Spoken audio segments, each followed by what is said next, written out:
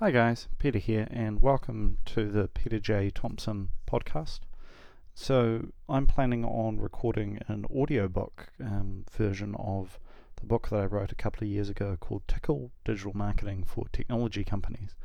And to help get myself kind of set up and get into the rhythm, so I thought I'd record some of my old blog posts as podcast episodes, and that'll be an opportunity to experiment a little bit more with podcasting, which is a really rapidly growing way of delivering content. So hopefully this is a little bit of a blast from the past, bit of a chance to go back to some of my older blog posts.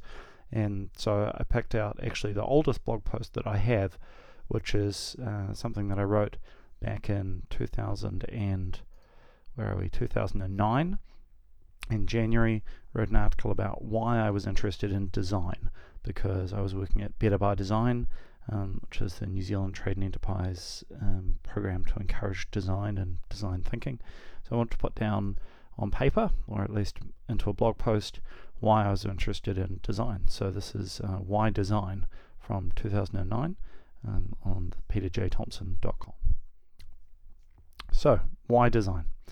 Everyone had a dream as a child: a fireman, a police officer, a pilot, or a doctor.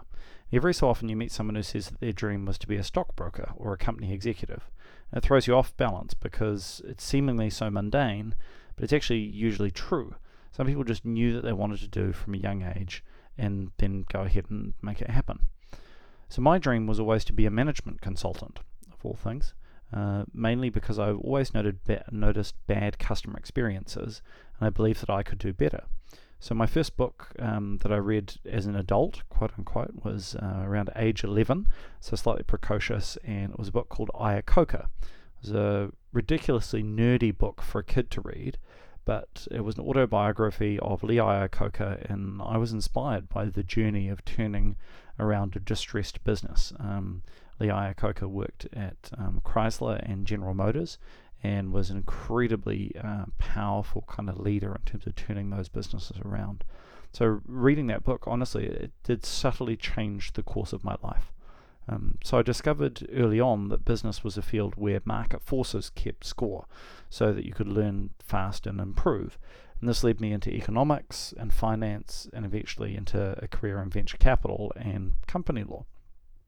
So I discovered a little bit later on that design was a field that provided the best tools to understand how to create better customer experiences, which is what I was really interested in. And this led me into marketing, innovation, and eventually design thinking. So while I was at Better by Design, I learned more about user-centered design and realized that empathy was the key to good design and good business. And I was lucky enough to meet Tim Brown from IDEO while I was in San Francisco for a Design Management Institute event.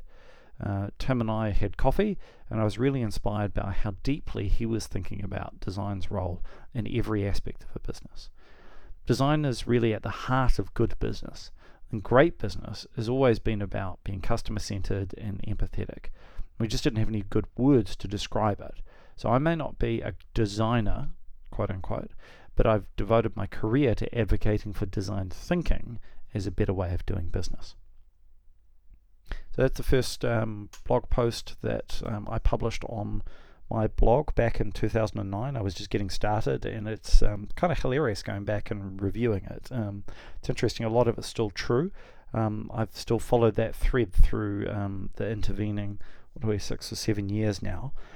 Still interested in design and still interested in the role of design in business.